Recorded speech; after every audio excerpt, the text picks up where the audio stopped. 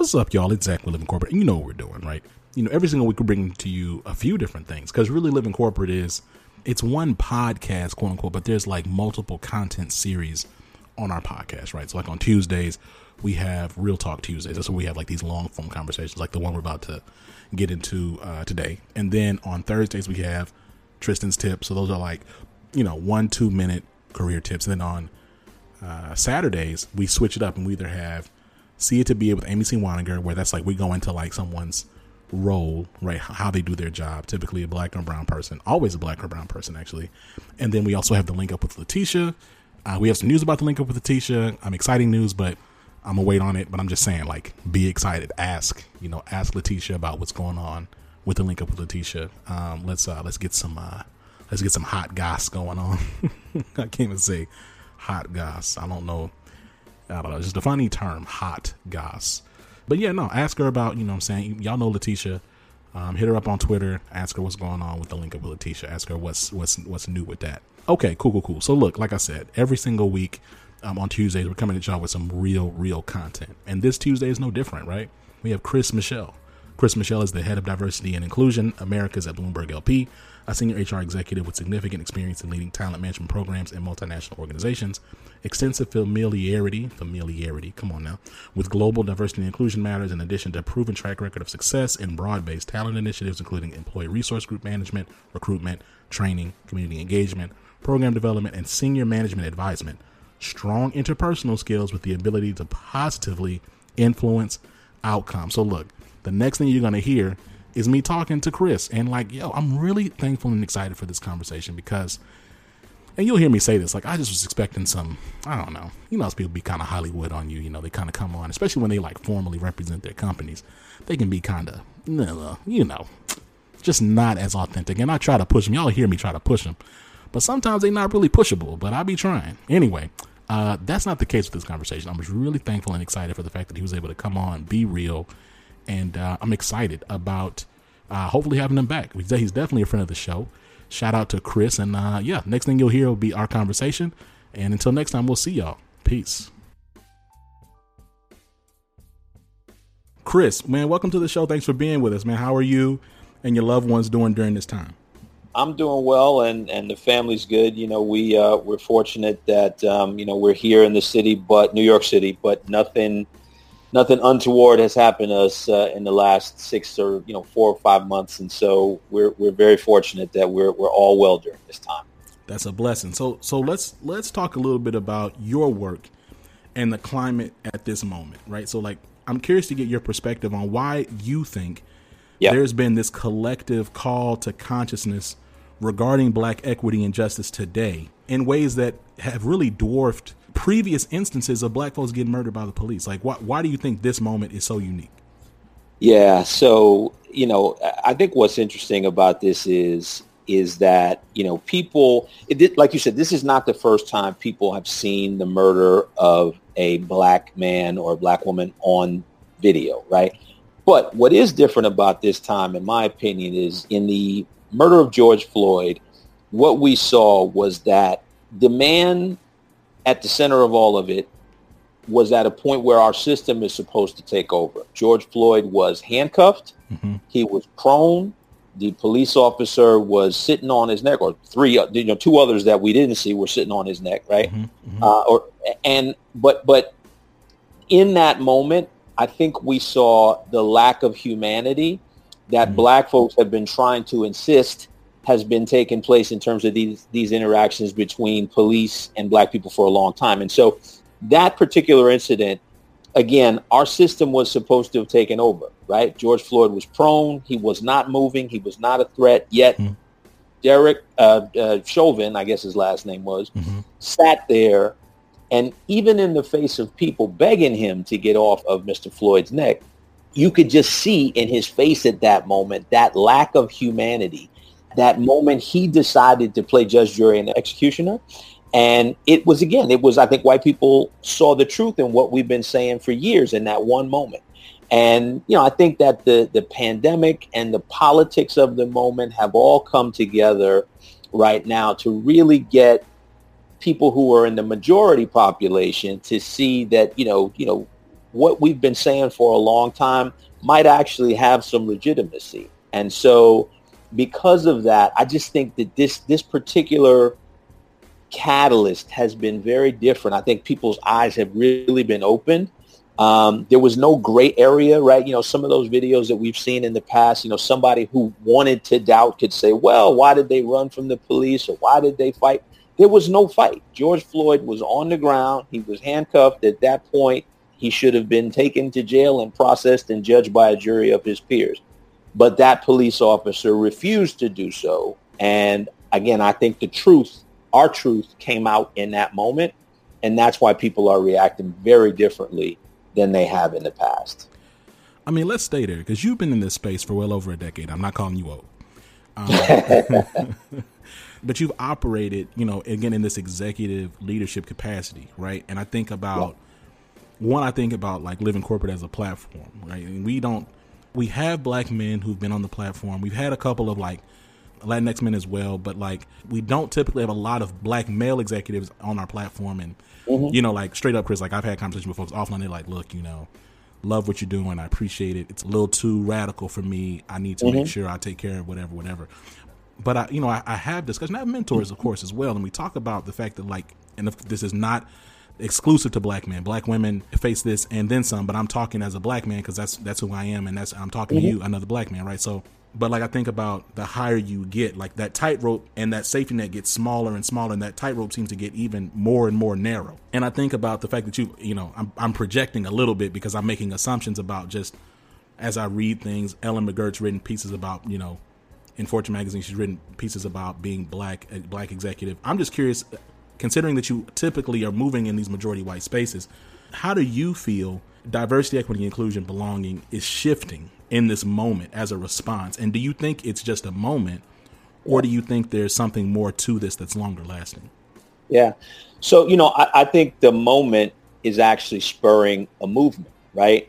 When I first came into the workforce, and again, like you said, I'm not old, but I'm not young either. When I first came into the workforce, there was no place for a discussion of politics or race or religion or sexual orientation. You just weren't supposed to talk about those things, right? You were supposed to come in, do your job, and leave all of that stuff at home. Yeah. And, companies can't do that anymore, right? We have to address these human characteristics, which is why people like me have a job, right? Because, when I think about our organization is made up of all different backgrounds, and we address not just the questions about race, we address questions about sexual orientation, disability status, whether or not you served in the armed forces, gender. All of these things make up our workforce, and they make up our customer and client population, right? So we have to, as an organization, really consider that, right? So when you think about this particular moment, it is a chance now for us to really sort of push on this notion that, these differences that we all have really do make us stronger. One of the things I've been really encouraged by is, and, this sort of goes back to your first question, is it's not just black folks out in the street marching. Right. I mean, if you look at these protests, I mean, hell, look at Portland. Portland, it is crazy out there. 5% black people live there, right? You're talking about the population, 5% black people. It is mind blowing. Exactly. You're talking about 61 straight nights of protests, I think it is at this point. Yeah. And there's no black people there, right? It is incredible. Yeah. So I think that a number of different people of different backgrounds, different walks of life, different dimensions of diversity are realizing more and more that, our differences make us stronger, really, as a people. And so, that really does translate into our workplaces. And so, I really do think that this moment, right, and it's, God knows, it's unfortunate that the death of George Floyd and Breonna Taylor and Ahmaud Arbery had to occur or did occur, but it is a catalyst. It's almost like, Emmett Till, right? It's terrible what happened to Emmett Till, but Emmett Till really was the catalyst for a lot of the gains that we saw in the 60s, right? Even though, it was 50s when he was killed, was a lot of the movement began sort of at that point. Mm-hmm. And I think that George Floyd's death is no different a catalyst. It is a real catalyst for us to turn that moment into a movement. And we're seeing, again, a much broader based coalition of people coming together to say, you know what, we need to make changes in our society. And again, does the fact that we had been cooped up for 3 months in the house prior to this happening have something to do with it? Quite possibly. Does the fact that, we are more politically divided as a nation than maybe we've ever been, or maybe we've been since, the middle 1800s. Right. I think that may have something to do with it too. But I certainly do believe that this moment is spurring a movement. It's interesting. You talk about Emmett Till. I did not even think about this, Chris, is that, and I imagine you can relate to this, is that my grandfather is older than Emmett Till would be today. Mm-hmm. You know what I'm saying?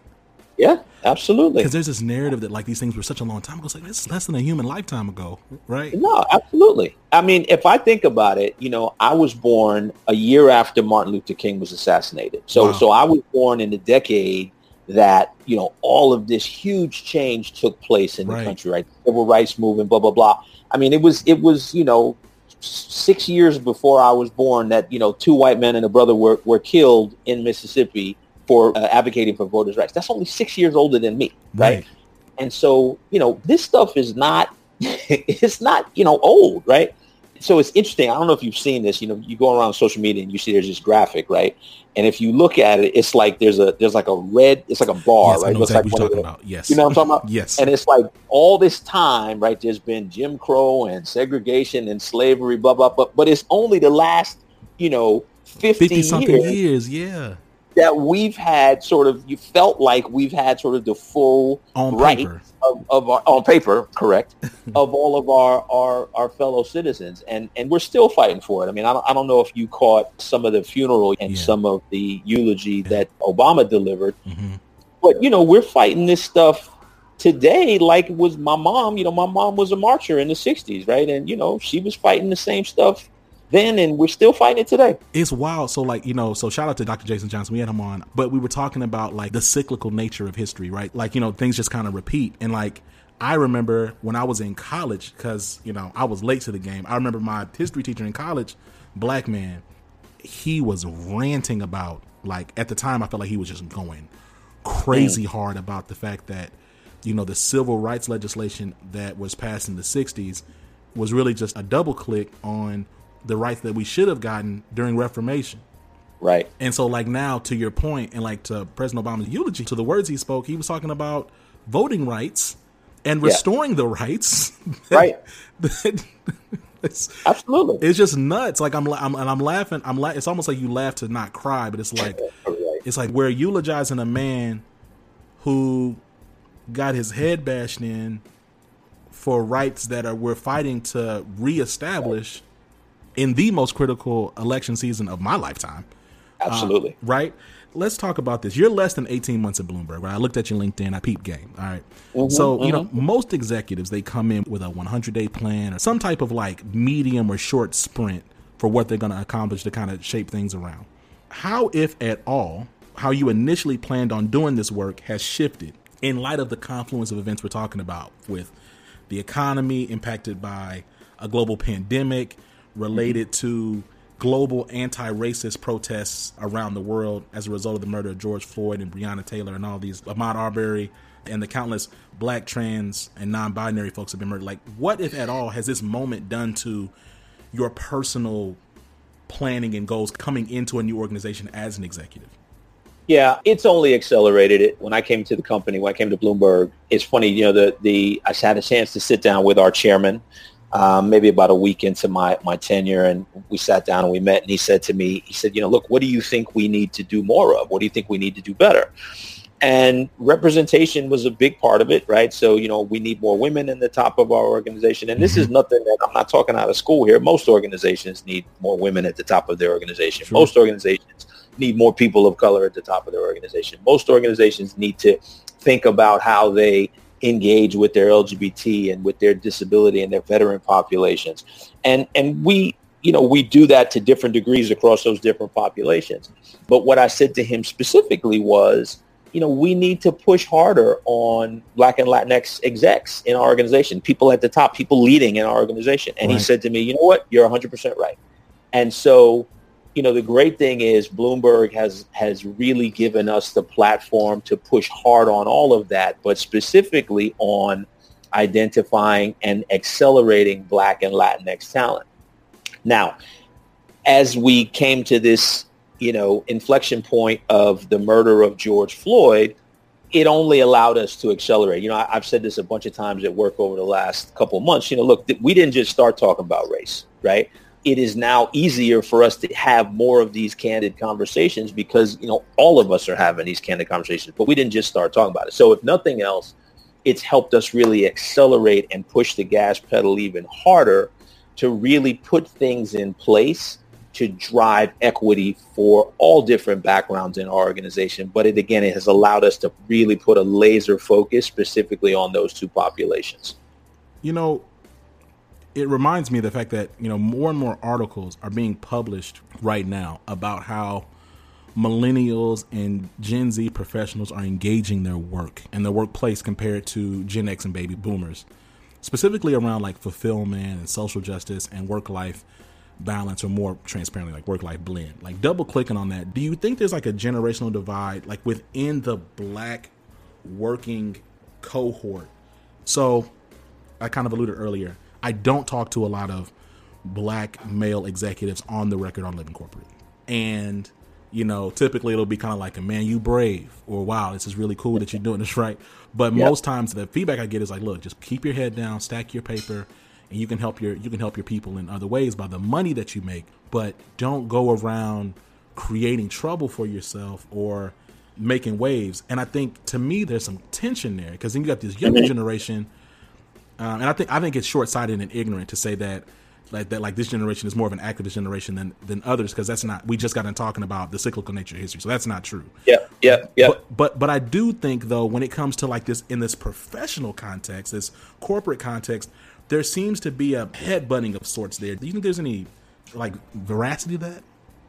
Somewhat. I think there's some validity there. I do think that our younger generations, I think, expect more and expect more sooner. And I don't think that's just Black necessarily, right? I think that's across the board when you talk about the younger generations, right? Gen Z and millennial. But, talking about, the history being cyclical, if you think about the boomers is my mom's generation, right? Those are the people that stood up and marched in the 60s and agitated and pushed for more for us, right? Right. And those of us, so me, right, in Gen X, we were able to take advantage of that. And, it's funny, right? So I sit and I deal with a lot of younger Black employees. Some of them come to me for mentorship. Some of them I deal with them just in the course of my work. And I don't have to tell them necessarily to slow down or to not fight for what they want. In fact, what's interesting is I will tell them, because this has benefited me in my career, I think you got to raise your hand. I think too often we, as Black people in particular, have been sort of schooled, like you said, right? Put your head down, work hard. And we have to do that work hard part, right? The work, I think, is table stakes.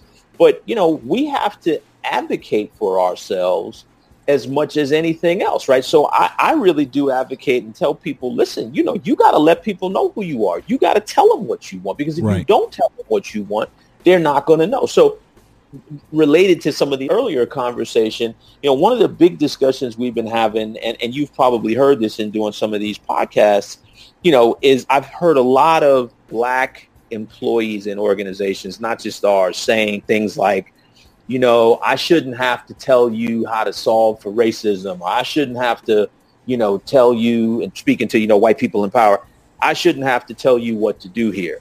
And while we certainly can't solve for racism or discrimination, we don't sit in the power structure that way as Black people. Right. But we certainly can speak up about what's wrong. If we sit back and kind of, cross our arms and say, well, I'm not going to say anything, how do the people in power know what it is that needs to be fixed? And moreover, why would they attempt to fix it, right? Because it's not benefiting us, it's benefiting them. So why would they fix it, right? So I like the advocacy of this younger generation. I do think that in some sense, there has to be a recognition that things don't happen overnight, right? Look, if I could go to any workplace I've ever been, snap my fingers and make all of our underrepresented population, make them, leaders of people and put them of course I would do that, right? Sure. But that's not realistic, right? There's a process, there's a time that it takes. But, I don't mind that advocacy. I don't mind that, pushing for more. I think that's important because we as Black people seem to be traditionally the group that hasn't done that. And so I'm okay with actually that being the case. Push for more, ask for what you want, be that person that is looking to get more out of the career and your experience in an organization. So like to your point, I think, so I agree that, we have more power even now, right? Even while our humanity is being challenged and we see it in a variety of different ways, right? I would say, frankly, like the historic oppression of Black and brown people speaks to the very power that we have. Because if we didn't have power, there wouldn't be such a consistently oppressive effort to take it away. So yeah. I agree that we have more power than we realize oftentimes. And I think we do cede that power when we cross our arms and don't speak up. At the same time, I'm curious your thought on the idea that we have also seen what can happen either, immediate or over time, passive or active backlash when people do raise their hand and call out what is wrong. So I think my challenge to you in the position that you sit is like, how do you mitigate that? Because there's legitimate fear that folks have in speaking up. And I recognize there's ways to do it and on the respectability. I get that. But I'm curious to get your reaction to that thought. Yeah. So look, it's my job, right, to set up systems and to set up an environment where our people and all of our people, right, not just Black people, all of our people are empowered to engage with their managers, empowered to point out, hey, something's wrong here and we need to fix this. One of the great things about working at Bloomberg is that we're a very flat organization, right? So there's not this crazy hierarchy where, there's all the execs sit up on the 30th floor and you got to take a special elevator to get there. Like, we're not built like that. We're built where if I need to go and speak to Peter Grau, I could literally go and walk by his desk. And if he's there, I can just say, hey, Peter, got a second, right? So we're set up at Bloomberg to be collaborative and to have access to those people who can make decisions and to offer up a good idea or to point something out when you see them. Now, again, it's my job to really enhance that, right? To make our Black employees or our Latinx employees or our gay employees feel like they have the ability to do that. Because to your point, right, there is a fear, right, that if you become the nail that's standing up, you get knocked back down, right?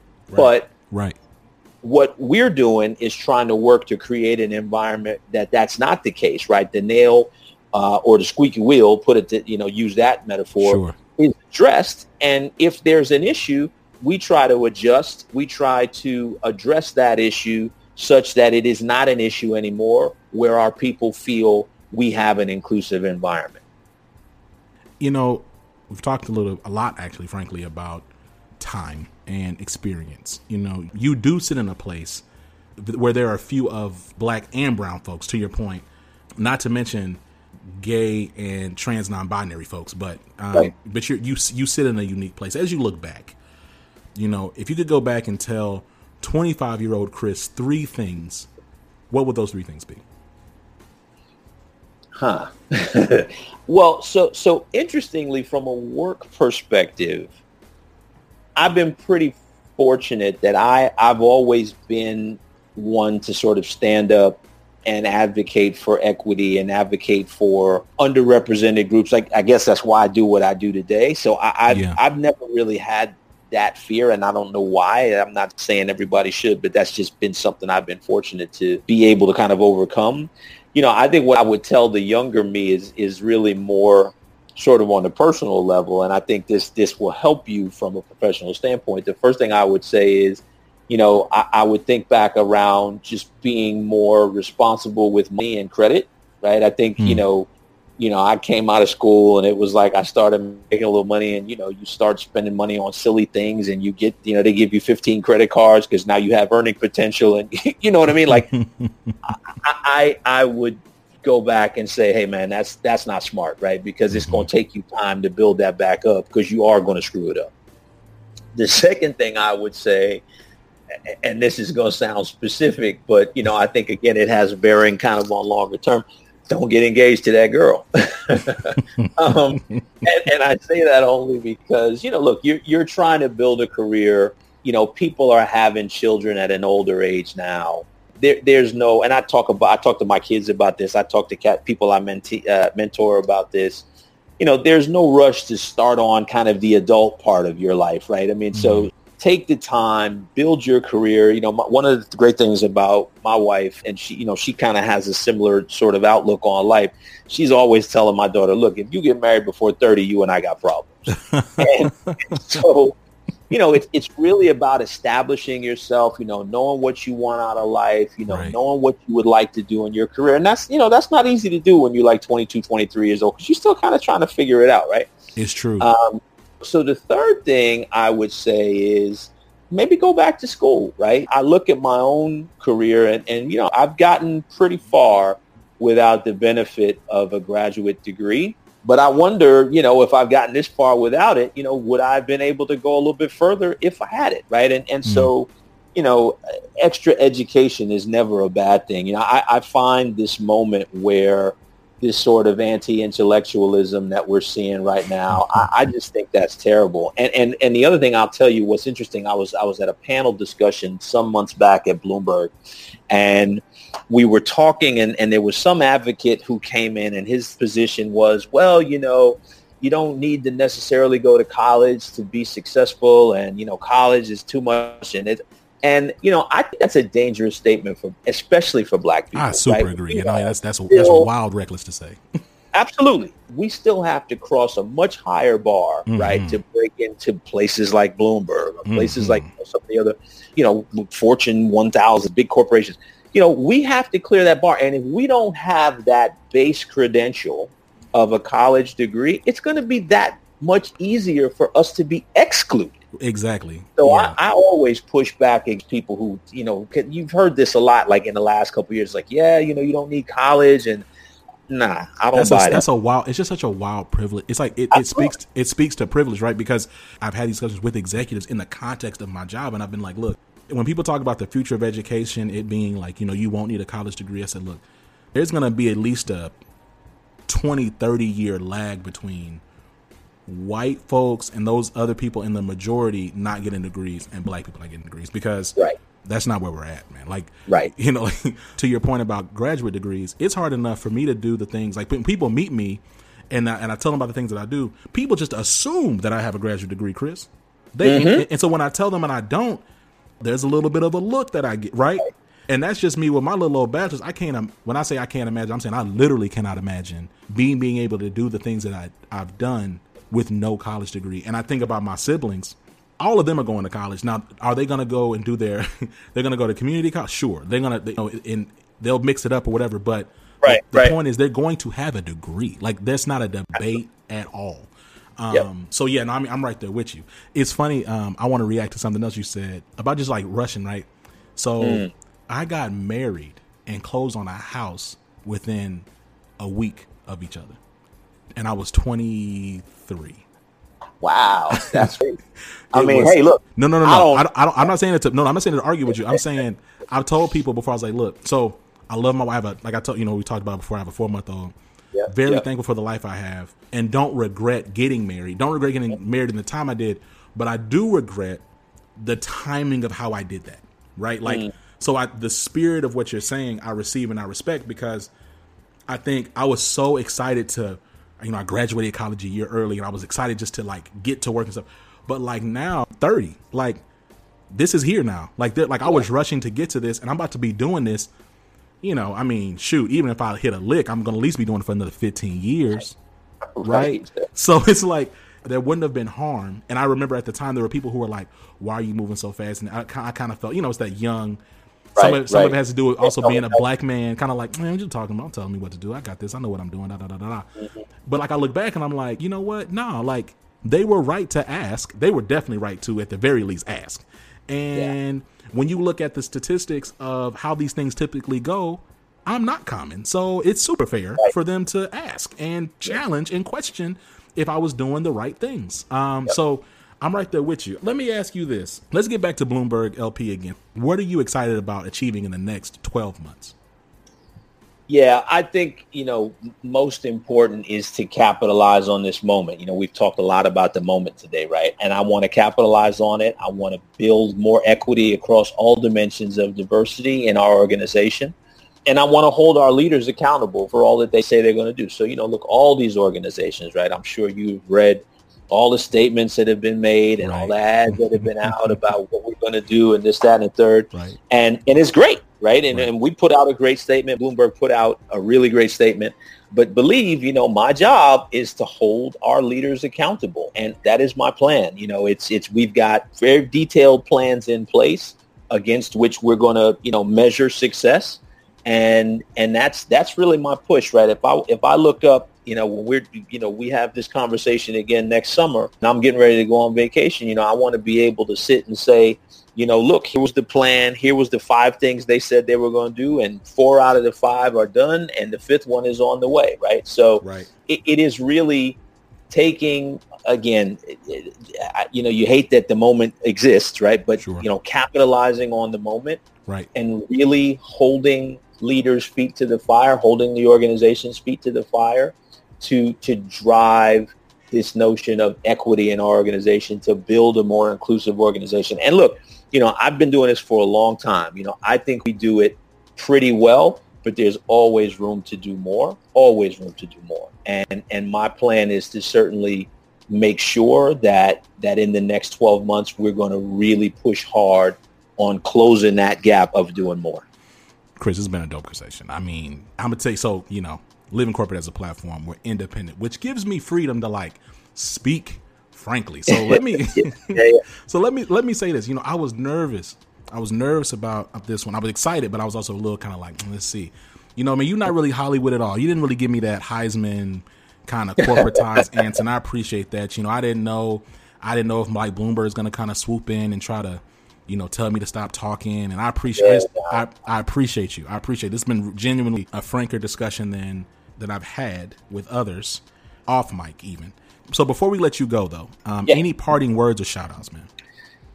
Parting words. Look, man, I would just say to your listeners, this is a unique moment, I think, for us as Black people to advocate for ourselves, to push for more, to drive for a more inclusive world and more inclusive organizations in which we work.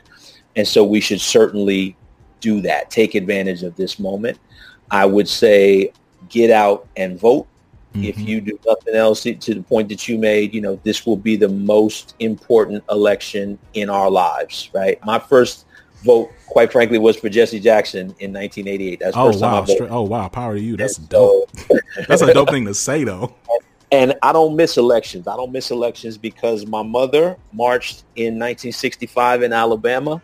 Wow. And got bust upside the head for marching. And so I don't miss elections. I don't miss small elections. I don't miss big elections. I don't miss elections. Yeah. And so people fought and died for our right to vote. And I know there's, if the guy you didn't want running is not there, right, that doesn't matter. Elections are binary. As Black people, we don't ever have the choice, or very rarely do we have the choice to vote with our hearts. We often have to vote with our heads. Right. And so I would implore all of you listening to go and vote with your heads in this election. Yes. And then, the last thing, just, you talk about shout outs. I'm going to quote one of my favorite hip hop songs. And there's a part that goes, Mom and Dad, they knew the time. And my mom and dad have prepared me well for this life. I'm fortunate that even as I'm 50 years old now, my mom and dad are still here, and they still provide me with the guidance and the uplift to go out and do what I do every day. So more than anything, I want to shout them out and thank them for giving me that. And thank you for having me on. Man, so thank you, and shout out to Top Billing. There you go. And yeah, look, y'all, this has been Zach Living Corporate. You know what we do. We're having conversations every single week with, executives, thought leaders, public officials, influencers, activists, professors, anybody really, with the goal of centering and amplifying marginalized voices at work, You know where we're at. I'm not about to list all the names, man. You know, we're all over Beyonce's internet. Type in Living Corporate. We'll pop up. Till next time, this has been Zach. You've been listening to Chris Michelle, executive, mentor, advocate, leader. Peace.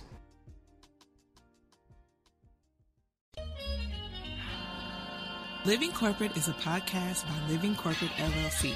Our logo was designed by David Dawkins. Our theme music was produced by Ken Brown. Additional music production by Antoine Franklin for Musical Elevation. Post-production is handled by Jeremy Jackson. Got a topic suggestion? Email us at livingcorporatepodcast@gmail.com. You can find us online on Twitter, Facebook, Instagram, and living-corporate.com. Thanks for listening. Stay tuned.